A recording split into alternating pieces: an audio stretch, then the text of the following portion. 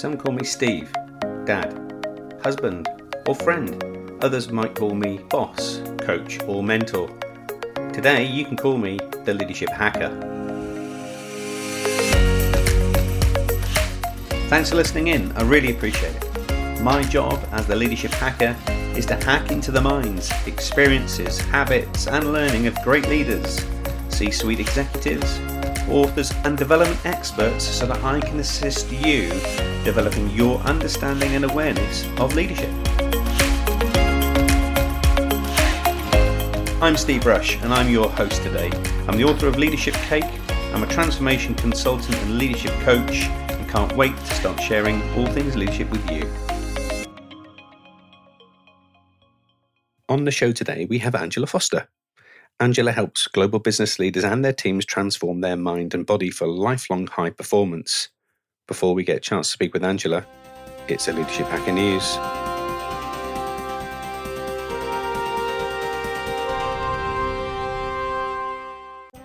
In the news today, billionaire Paul Singer leads his Elliott Management Hedge Fund pre-warned that 2 months ago his employees should start preparing for a month-long of quarantine, well before any town or city had mandated a lockdown. Mr. Singer sent an internal memo on the 1st of February to all his employees in all his firm's offices around the world, saying, try and make arrangements that you do not have to leave your home for a month if it becomes necessary. He didn't have a crystal ball. What was playing out here was strategic thinking. The Elliott Fund Management founder is well known for being really cautious about anything that could affect markets, including crazy things like solar storms. In his memo, he added that his workers should have access to sufficient food, water, and medicines, and didn't start telling his employees to start working from home until local authorities had to. But by then, his employees were well informed. And this memo wasn't focused on investment strategy, but employee safety, and it didn't address investment decisions. The firm had hedges, of course, that naturally help protect its investments from a downturn. But of course, in any business, it's our employees' well-being, their state of mind, and their response to any challenges that are critical at helping us move through situations. Systems thinking is about developing strategies. Strategy is about the future. Therefore, strategic thinking is thinking about the future. And that includes some crazy stuff that we would have never anticipated could happen. But if it did, what if and how would we respond to it? In my teaching and coaching around strategic thinking, there are 4 things that we typically do when faced with thinking strategically. The first thing we think about the preferable. So what are the things we want? And that's formed often by our desires and our worldview, but possibly unhelpful. We look at the probabilities of things happening. We manage our risks and our investments and our business decisions. And then what are the plausible things that could go wrong and could go right? But when we talk about the art of the possible, we don't often talk about the art of the possible. Because to get there, we need scenarios, wildcard events, and crazy thinking to really unlock future thinking and patterns. And this doesn't mean that we change our investment or our business decisions. It means that we're thoughtful that if these events did happen in the future, how would we manage them? So here's the thing. Right now, in amongst managing a very turbulent and unpredictable business environment, are we strategically thinking today? Are we thinking what if? Are we scenario planning around some crazy ideas that might happen, possibly could happen, even if they're improbable and not that plausible today? If you're not, now is the time to really turn strategic thinking on its head. It could be a lifesaver for you, your well-being of your staff, and your business at some point in the future. That's been a Leadership Hacker News. If you have any news, insights, or information you think our listeners would like to hear, please get in touch through our social media sites. I'm joined on today's show by a nutritionist, health and performance coach who works with athletes, entrepreneurs, and CEOs of global organizations. She's also the CEO of My DNA Edge. We're joined today by Angela Foster. Angela, welcome to the show. Thank you. Thank you so much for having me here today. I'm pleased to be here. So this is a great opportunity for us to learn from not only a leader of a business, but somebody who works with other leaders, but fundamentally about leadership, health and well-being and nutrition. But your career didn't start out that way. So I understand that you started out as a corporate lawyer. So how did that transition take place? Yeah, so as you say, Steve, initially I was a corporate lawyer, and I was working very long hours, as you can imagine, in one of the top city firms, putting together international deals, flotations, big sort of mergers and acquisitions. And I think that at that stage, I'd really undervalued my sleep would be one thing.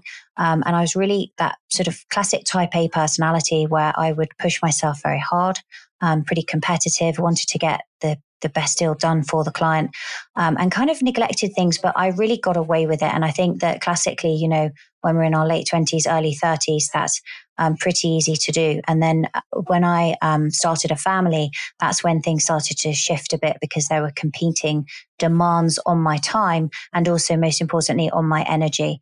And I unfortunately suffered with postnatal depression pretty severely. And I think that was actually as a result of the way that I'd kind of pushed myself so hard and got sort of burnout. And then that eventually culminated in me, my kids came down with a cough. I sort of caught it, and that manifested in me in double pneumonia, viral and bacterial, that kind of went the wrong way. It went south very quickly. And so I was urgently admitted into hospital fighting for my life. And that created a big shift in me and what I wanted to do. And kind of, I guess it's kind of a bit of a woo-woo moment where you look introspectively and yourself, and was I really living the best life that I wanted to? And when I made a full recovery, fortunately for me, with very little long-term damage to my lungs, that really kind of started me off on a quest to see initially, well, how can I actually optimize my health and not just get back on track, but be stronger, fitter, and healthier than I was before, and got me very much into the performance arm of health, and then helping other people to do the same. And it was really about how can I combine optimized health with high performance. And then I realized that actually sustained high performance, that optimal health is the very foundation of that if you want to sustain that over the long term. So that's really how I made the transition. It's demonstrated that you really have now got a true vocation in life, haven't you, as a result of that experience? Yeah, I have. And I think that is, sometimes bad things need to happen in a way for good things to take their place. And that's very much been the case for me. I definitely value that experience has really taught me to value my life, and I practice gratitude on a daily basis in the morning. And it's also given me, a newfound love of something I love. I was always a pretty kind of fit and healthy person. But this has really enabled me to take it to another level and to help as many people as I can. Yeah, for sure. And of course, now, given the environment that we're all working in, many people are having to think about their work, their life, and the way that they do things. In fact, many people now working from home. And the opportunity that's presented itself in amongst this crisis could actually be one of those greatest opportunities for us to look a little bit more introspectively at our health, our well-being as leaders, and how we might do things. What do you think are some of your top thoughts or tips around taking this as an opportunity to really focus on our well-being and health? I think, as you say, I think this is the perfect opportunity to do that. I think for many people, they know in their kind of their heart of hearts, really, that maybe they have been neglecting not necessarily all areas of health, but one or more. And the ones that come up commonly is people maybe haven't been sleeping enough, whether that's quality of sleep or duration of sleep, or maybe they haven't been exercising as much as they should have been. Maybe they haven't been getting outdoors and getting as much fresh air because they've been stuck in offices or in meeting rooms or traveling.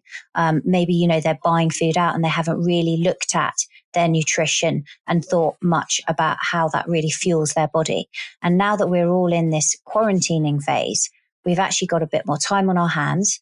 And I think it's a real opportunity. And now with that has come obviously an element of stress, and quite a big element of stress for many people, because particularly for leaders, they're managing teams. They've got concerns over what's going on with the economy in their business and whether they can keep those staff on long term. There's many challenges. But again, that in itself as well is an opportunity to think, well, actually, how have I been managing my stress as a whole? And now that I am at home, maybe I've got time to bring in some more stress management practices as well that will make me a better leader and more resilient, and that I can also then use and inspire my organization with as well. Often colleagues are looking to their leadership at times like this to role model some new thinking, some new behaviors. So this is a great chance to do that, isn't it? Yeah, absolutely. And I think it's, it all comes from from the top, as you say. And I think that if we can use that extra time that we have to focus on these practices, and that's really what I'm trying to do, and I'm sharing with my clients and with organizations, you can change the way that you do business. So a lot of the talks that I was giving that were live, and it's probably the same for you, that were in person originally can now actually be done online. So we've still got that connection. But if we can inspire people to really make good things come out of this and to become mentally and physically fitter than we were before, then that can only be a good thing. So let's unpick some of those things that you mentioned that could be great aids and assistances for us now. Firstly, let's think about power of sleep. What role does sleep play in high performance as leaders? So sleep is super important. And as you know, from the story I've just shared, it was something that I undervalued, partly because it wasn't valued for me in a corporate law firm. We would often neglect our sleep and actually push through all night on many occasions, or with very little sleep. And actually, the science that's emerging around sleep is stronger and stronger in terms of its support that it does for everything, in terms of our mental cognition, our memory, our focus, our immune system, importantly, that we really need to be bolstering at this point. And also our exposure to more kind of not just immune system in terms of viruses and bacteria that we might be exposed to, but also our long-term immunity from chronic diseases.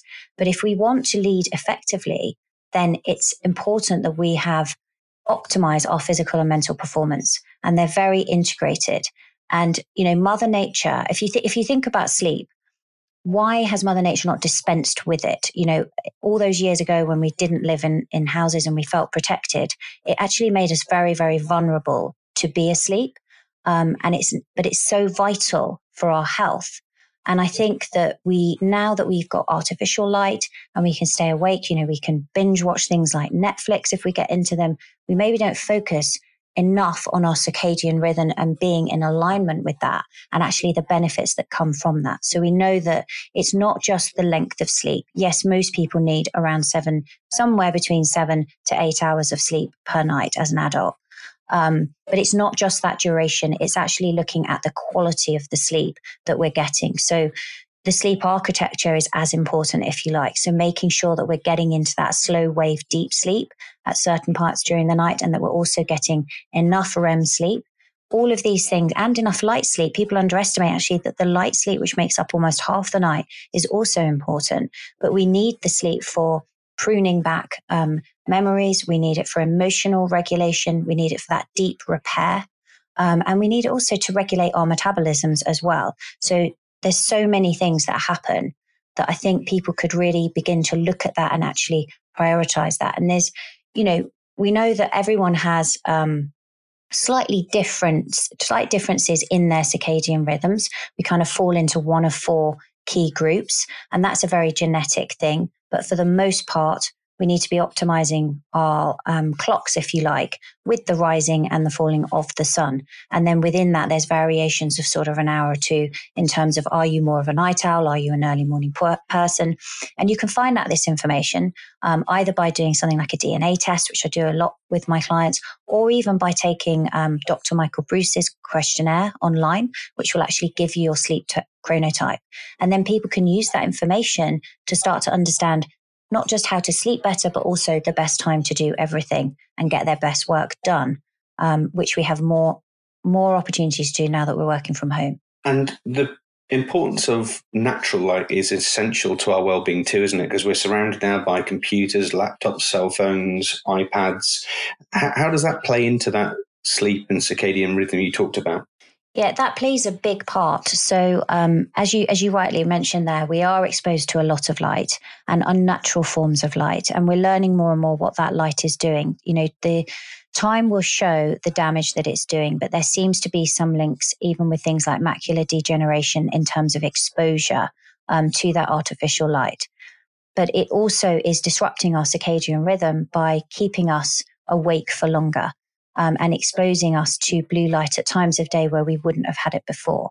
Now, in terms of your sleep and how well you're going to sleep, it actually starts with the way that you start the day. So while being at home in particular, I would encourage people to get outside as much as they can in the early morning. That's really important for resetting the circadian rhythm so that you're going in line with nature and your natural body clock. You can also use things to actually limit the exposure of blue light inside. So, for example, there are day wear glasses that you can use that protect your eyes. You can use red light blocking glasses. They're called blue light blocking glasses, but they have like a red tinge. And those actually, I track my sleep on with something called an Aura ring. And that's very, very useful. And I can actually see what my deep sleep and REM sleep proportions are. And what I found is that if I am blocking out the blue light in the evenings, even whether that's through work or watching television or even just lights that you've got on, maybe if you're reading, that actually I will get enhanced deep sleep when I've done that. And they're really easy to pick up. You can pick them up on Amazon. Swanix, for example, are a good brand. And that really helps to enhance your deep sleep. And that's been a big kind of game changer for many of my clients. It's really fascinating stuff. I worked with an investment bank in Southeast Asia, and they had this philosophy of power napping, on the job. What's your take on power napping? I think power napping's brilliant if you, as long as you're not somebody that's having problems with sleeping at night. So I think you need to be careful when you're doing it and it's not too late in the day. But I think it's brilliant. I mean, one technique that works really, really well is to have a power nap after lunch and to have a small amount of caffeine immediately before having that nap. So that by the time that you come out of the nap, you've got the boost of caffeine coming in. Not something you can do late in the day, but it's really powerful. The thing with napping is making sure that the nap is sub sort of 20 minutes, because once you go over 20, 25 minutes, you're actually going to start going into a deeper sleep. And then you need to go through the whole sleep cycle. Generally, one sleep cycle is about 90 minutes long. So that's why people will find that if they have a nap often and they wake up for sort of 45, 50 minutes later, they feel really groggy. And that's because that's not really a nap now, that's a sleep cycle. So you want to keep it quite brief. But it's very good in terms of recharging and then powering up for the rest of the day. So it's not a replacement for evening sleep. This is an and reboot sleep, yes? Yes, it would be an and. And I think if you're somebody who's a good sleeper at night, then you could try that. I think, or if you're somebody who generally sleeps well, but for whatever reason your sleep has been disrupted one night, then that can work well. But I think that if you are someone who really on a continual basis struggles to sleep at night, then you may find that napping during the day disrupts it further. But these things are always trial and error. And what I find is the best thing you can do, like with anything else, is to always be testing it, tracking it and then tweaking it and then looking back and seeing what results you're getting. Like anything, to get good at it, you need practice and evaluation, right? Yeah, absolutely. Becoming a good sleeper sometimes does take a bit of work for some people. So another thing you talked about a little earlier, and again, a byproduct of most leaders, is that there is an element of stress that comes with managing businesses and teams and products and so on and so forth. So in your experience, is all stress a bad thing? I don't think all stress is a bad thing. I think that when stress is sustained and continuous, that's when it can become a bad thing. So, in terms of evolutionary, we were designed to have a short period of stress and then recover. So if we were met with a threat, we would have to kind of fight or flee, and then we would have that recovery time. What's happening in modern society is that we are bombarded continuously with so many stimuli in terms of emails coming in. And there's so many platforms as well that we're all communicating on now. And then we've got the additional stress, particularly in a leadership role as well, that can combine to increase cortisol levels pretty high. And when we have high cortisol, we end up with other problems that start to come in. So we get increased inflammation in the body. We get higher levels of blood sugar. So if going back to that evolutionary model, if stress is designed to get us out of a tricky situation, as soon as cortisol goes up, what happens is the body dumps glucose into the blood. Now, that's fine when you've got to actually physically fight or flee. But if you're just sitting at your desk anxious, or maybe awake at night, that glucose isn't required. And so when glucose goes up, then we have another hormone that's triggered. We have insulin. That's then triggered in addition to cortisol, which goes up to try and remove the sugar from the blood. And this causes its own set of problems. So it can lead to high blood sugar, insulin resistance, weight gain, in addition to the inflammation that it's causing from the cortisol and also from the release of glucose and insulin. So I think when we have sustained stress, it's actually causing underlying problems in our body. That's not to say that all stress is bad. So controlled doses of stress can actually make us much more resilient and higher performing. And, there's a few ways that we can actually do that, which I can share with you. So for example, exercise is the one that people know the most. It's the most accessible. So if we think about when we're doing exercise, whether that's cardiovascular or strength work, we're creating micro tears in the muscles, which are actually going to make them stronger over time. Or we're putting a little bit of stress on the heart with cardiovascular work to actually make that heart muscle much, much stronger and perform better. Now, we can use that in other areas as well to help with resilience. So one of the things that I love to do actually, and I encourage my clients, and at first they're a bit like, oh no, I don't want to try this, is cold showering. And that again is a form of stress. These controlled doses of stress are known as hormesis. So a hormetic stress is a small amount of stress that's designed to make the body stronger. And so cold showering is one example of that, because actually if you start the day, I actually love to do a workout and then take a warm shower and then finish it with cold. You come out feeling amazing and on top of the world. And actually that again is just stimulating this small amount of stress. It's also mobilizing some of the white fat in the body into brown fat that can be used and burned as energy. So there's other benefits as well. But that helps in terms of resilience as well. It's very similar to fasting, for example. Again, that's another form of hormetic stress. So if we're doing a sort of 12 plus period of fasting, we're putting the body under a bit of stress. There's some ketones that are being released, which can actually help to enhance brain function and mental performance. And we're strengthening the body. And the body's allowed to kind of do some cellular cleanup at the same time. So in answer to your question, it's a bit long-winded, but I think it's not all stress is bad, but controlled doses of stress, of certain types of stress, can actually be helpful. And I guess in your experience working with athletes, it's those little micro wins almost that gives them the edge in their performance. Yes, absolutely. And athletes actually push themselves incredibly hard. But if you look at them, we were talking about sleep. They really, really do value their sleep. I think like if you look at Roger Federer, he sleeps for like 12 or 14 hours a day, because I think often the mistake, and people will make this mistake when they're under stress as well, is they'll think, well, I don't want to push myself too hard. So maybe if I'm working really, really hard, then I shouldn't be exercising that hard. And actually exercise again strengthens the immune system. It enhances our production of natural killer cells. But what is a problem is if we're under recovering. So it's not so much that people overdo things, it's that they under recover. Got it.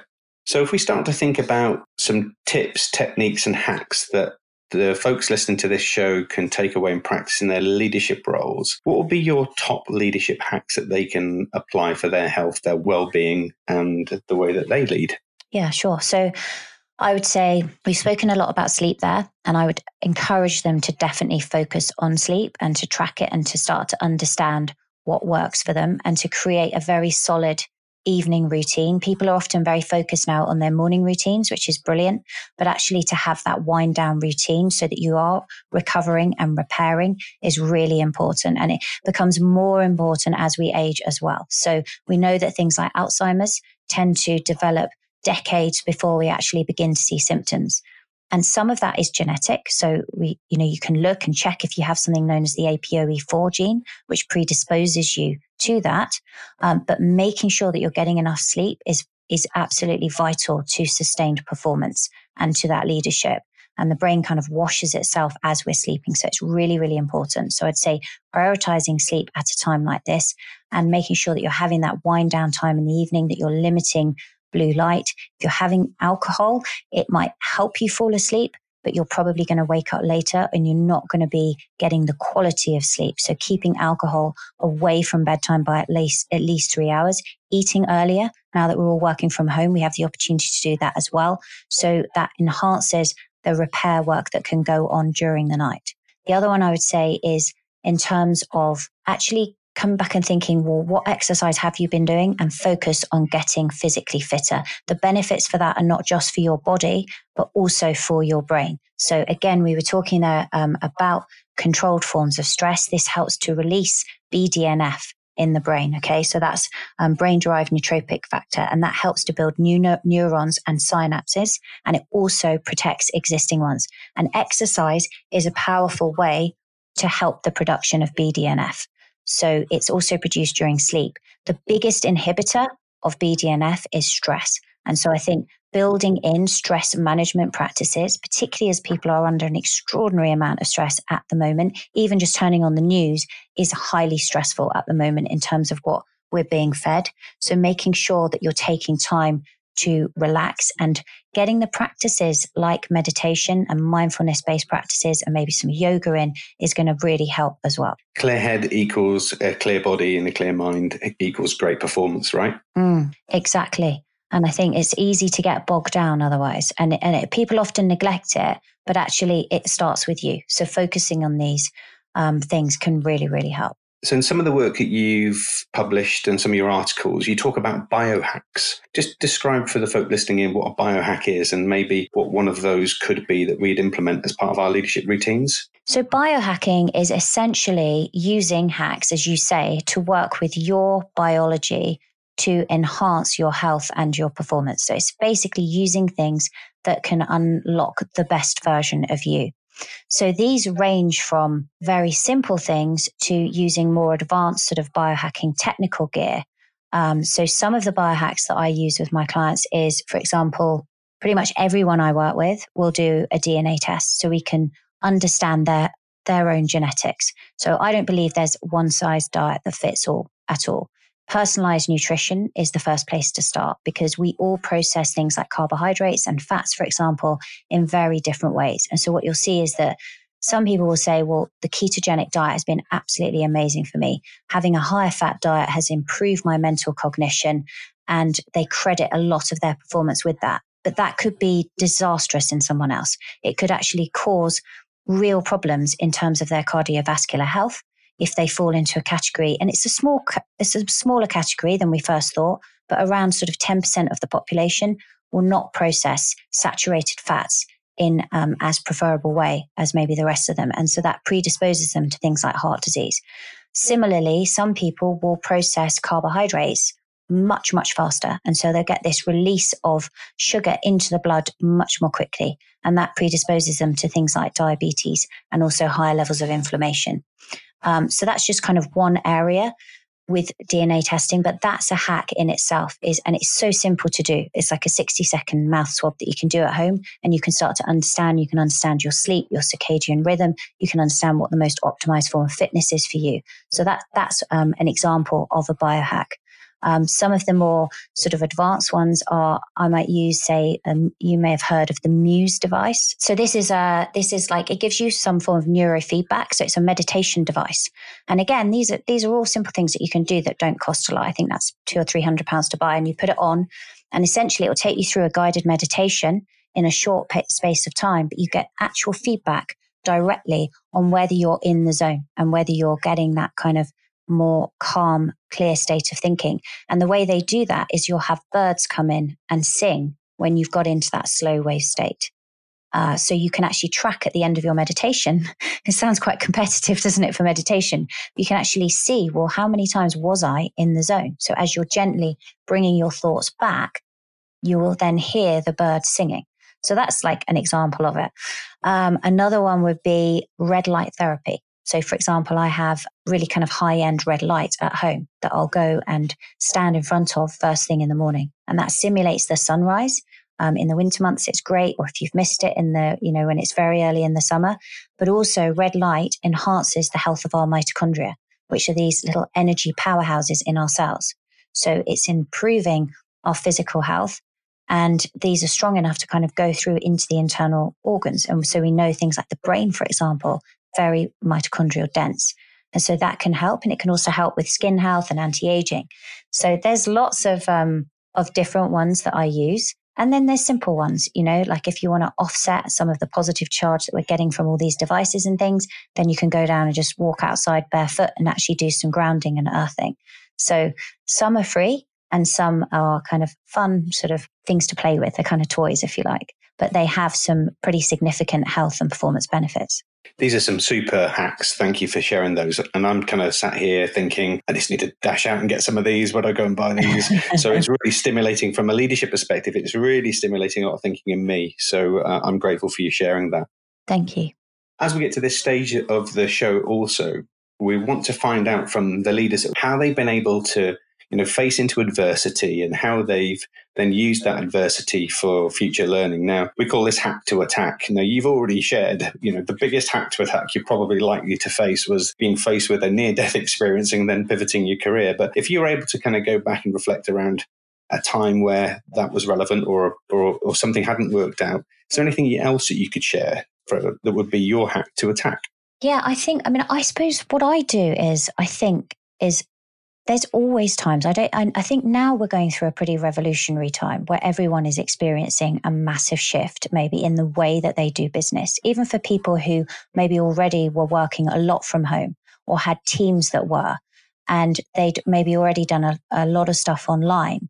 They're probably still needing to pivot a bit. But I think it's more almost, it feels scary when you look at it as a big thing like that, but it's almost what's been most powerful for me is a daily review. So each day I'll sit down and ask myself a series of questions of how did everything go?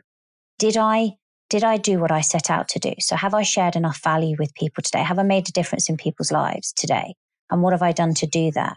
And what could I have done better? And actually what I find is that enables me to pivot more often. And I think that's what we are being needed to do, maybe on a bigger scale at the moment. But actually looking down and thinking, well, how is this working? And is it working in the way that it should? And really looking in, because people often don't do that. And then things get left for longer. And then you need that big shift, which is obviously what happened with me, right? So I'd neglected it, ignored my health. And then it took a big thing for me to get back on track. And so that's taught me now that I guess I have less of those experiences where I need to make a big shift, because it's sort of incited me really to do more daily micro reviews and constantly just make these little small changes so that you can pivot more easily. And so I'd encourage people to do that, because even now it might seem quite a big thing that's coming at you and there's going to be big changes ahead. But actually you can start to review on a daily basis what's going on. How have you done things differently? If you've been moving your meetings, for example, online, and doing more across Zoom, like, are you still making those connections in the way you could before? Are you still connecting with your team? What else could you be doing? Could you be putting more in the diary to be with them? Social connection is so important in organizations, but also for health. And we can see that with the blue zones, which, if your audience are not familiar with, the blue zones are pockets across the world where we are the longest lived. So these are small sections of populations that are very diverse. They're all the way around the world. Places like Okinawa in Japan. There's one in California, in Sardinia. And Dan Buettner is the guy that kind of led a lot of the research, was looking into these places. If they have the highest number of centenarians and the lowest incidence of chronic diseases, how have they got to that stage? And he looked at, was it diet? Was it lifestyle? What was it? And the common thread that came through was this social connection and cohesiveness, right from kind of great-grandparents right down to babies. There were other things like movement and the way that they ate, but this was really the common thread. And so it's kind of a long-winded answer, but I think it's about looking at how you're doing things on a daily basis, reviewing, and then just making those even micro pivots as you need to as you go through, and kind of really chunking it down. And of course, making those micro pivots will mean that we are less susceptible to that big event or the big stress. And therefore it self-perpetuates almost, doesn't it? Exactly. And you're much more dynamic as well in that sense, and ready to move and to change, because you're more aware, you're bringing it into your conscious mind much more in terms of what you need to do. And as you say, there's smaller steps that you can do.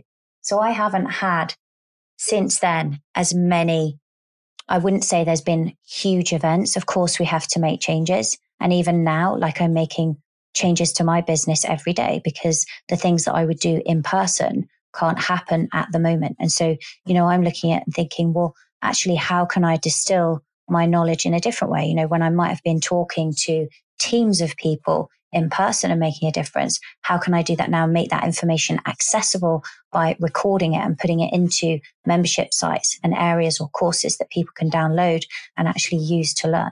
And I think, that's what we need to be doing. And I think what it's showing us really is it's bringing forward. So I don't know if you feel the same, but, when you go in and you talk, for example, your children's education, and you look at the jobs that they might be coming into, they're actually going to have to change and reinvent themselves. And we knew they were going to have to do this because so many things were going to be potentially replaced by robots, that they were going to have to be much more dynamic in their enterprises and in the way they approach things. And I think what this virus has done is actually suddenly just shunt us all through that process all at once. And so it's really going to be doing everything that you can to stay on your A game. And that is basically optimizing your mind and body. And I don't think you can separate the two. They are one, and they constantly feed back to each other. 100% agree with you. And I think this will also just help create that reflection for leaders as well as to, are they mutually exclusive in people's lives, or are they part and parcel of their personal well-being and development too? So brilliant so far.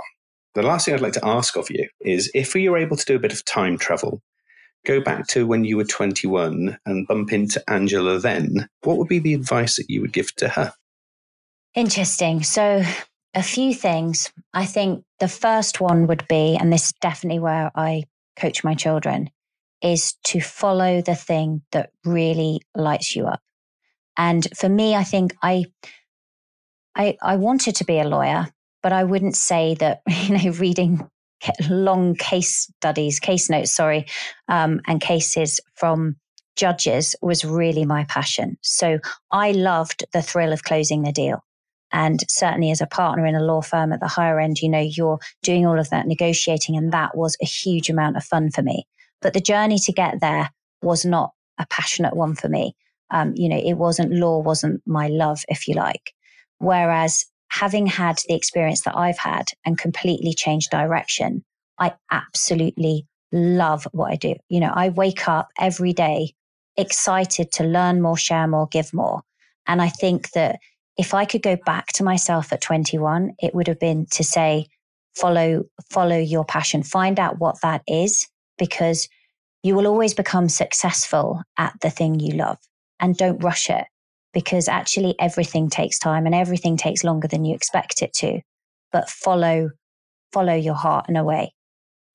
Because, business is challenging. It's extremely rewarding, but it is challenging at times. But I think if you're doing something that you really, really enjoy, then that's going to help you in every respect. It's true, isn't it? You don't find anybody who's really successful at something where they're not equally as passionate. You just don't find it. They don't exist. If somebody's successful, it's because they're passionate. It's because they have that investment in what they do. Conversely, if they're not passionate or not interested, then you never see that success. No, that's true. And I think you live it, don't you? That's the thing. Right. It's not because, I'm passionate about getting people as physically and mentally healthy as they can. And obviously I'd had to look at both, because my physical health had taken a decline alongside my mental health. And that's why I say they're so related. But I live that lifestyle and I love it. And I think, you're right. I think that's where success comes from. Now, you've already started my thinking today as to what I'm going to be doing next. And as soon as, we're done today, I'm going to be off doing a few things that I hadn't thought of before we've spoken today. Now, there's lots of ways that people listening to this podcast can find out. You also have a very successful podcast called the High Performance Health Podcast. And that's available, I guess, pretty much everywhere. Would that be right? Yeah, that's available on all the kind of main platforms that you'd find a podcast, yeah. And I would encourage our listeners to take a listen to that too, as part of their leadership thinking and behaviours too. And where else could folk find out a little bit more about the work that you're doing at the moment? So they can find me on my website, which is Angela Foster Performance. They can find me on there. If they want to kind of get a bit more kind of tips in terms of how they can sleep better, then I've got a free sleep mini course, which they can just go to bit.ly/smart-sleeper. That's there. And also they can follow me on social. So I'm kind of active across the 3 main platforms, less so on Twitter, but on Facebook, LinkedIn, and also on Instagram. And that's Angela S. Foster. And we'll make sure we put those links in the show notes as well. So people, when they've listened to this, can click on those links and go straight to find out a little bit more about what you're doing. Brilliant. Thank you. So finally, just for me to say, I had a really good insight that, there was a science behind leadership, and our brains are a powerful tool in the way that we work, but our bodies are equally as important. And I just wanted to say thank you for bringing that science to leadership today, Angela. It's been really super insightful, and I know our listeners will love it. And it goes without saying, thank you for appearing on the Leadership Hacker podcast. Thank you so much for having me here today, Steve. I've really enjoyed it. I really enjoyed our conversation, and I love what you're doing with the Leadership podcast. I think it's absolutely brilliant. So thanks again. You're very welcome. Thanks, Angela. I genuinely want to say a heartfelt thanks for taking time out of your day to listen in too. We do this in the service of helping others and spreading the word of leadership. Without you listening in, there would be no show. So please subscribe now if you haven't done so already. Share this podcast with your communities and network, and help us develop a community and a tribe of leadership hackers.